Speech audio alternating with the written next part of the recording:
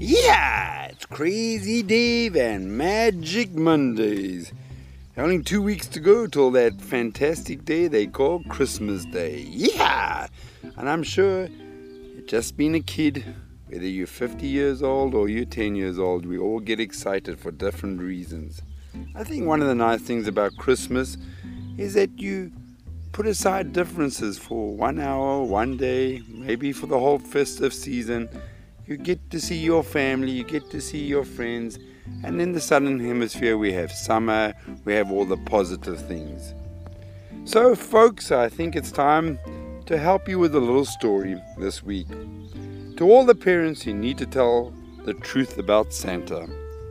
So now as your kids get to a certain age, you have to tell them maybe about Father Christmas. They stop believing that Father Christmas lives in the North Pole and they start thinking it's mom and dad. So one day the son comes to his dad and he says, "Dad, I think I'm old enough now. Is there a Santa Claus? Please tell me, Dad." So the dad says, "Okay, I agree you're old enough, son, but before I tell you, I have a question for you. You see, the truth is a dangerous gift. Once you know something, you cannot unknow it. Once you know the truth about Santa Claus, you will never again understand and relate to him as you do now. So my question, son, is, are you sure you want to know?" The son scratches his head for a few seconds and says, "Yes, Dad, I want to know." So the dad says, "Okay, I will tell you about Santa Claus. I will tell you, yes, there is a Santa Claus." "Really?" says the son. "Really, Dad? Really?" "Yes, really," says the dad. "But he's not an old man with a beard and a red suit. That's just what we tell kids. You see, son, kids are too young to understand the true nature of Santa Claus. So we explain it to them in a way they can understand. The truth about Santa Claus, Father Christmas, is that he's not a person at all. He's an idea. Just an idea. Think of all those presents Santa gives you over the years. I actually bought them. Your mom and I bought them ourselves. And then we watched you open them. And did it bother me that you didn't say thank you to me or your mom? Of course not.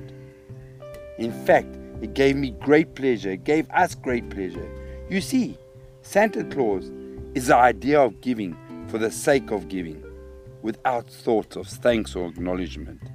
And you know, in my past lectures I've always said, when you give and you don't expect anything back in return, that is the greatest giving.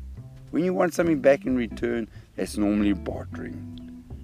So, Santa Claus is just an idea of giving for the sake of giving.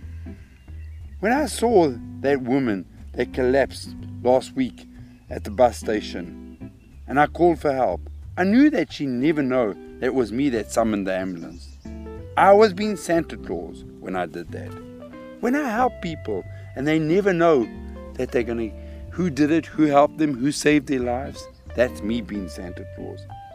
The son said, "Oh, wow, Dad." So then the dad said, "So now you know, son. Now you know you're part of it. You have to be Santa Claus too, son. That means you can never tell a young kid the secret. Never. And you have to help us select Santa's presents for them.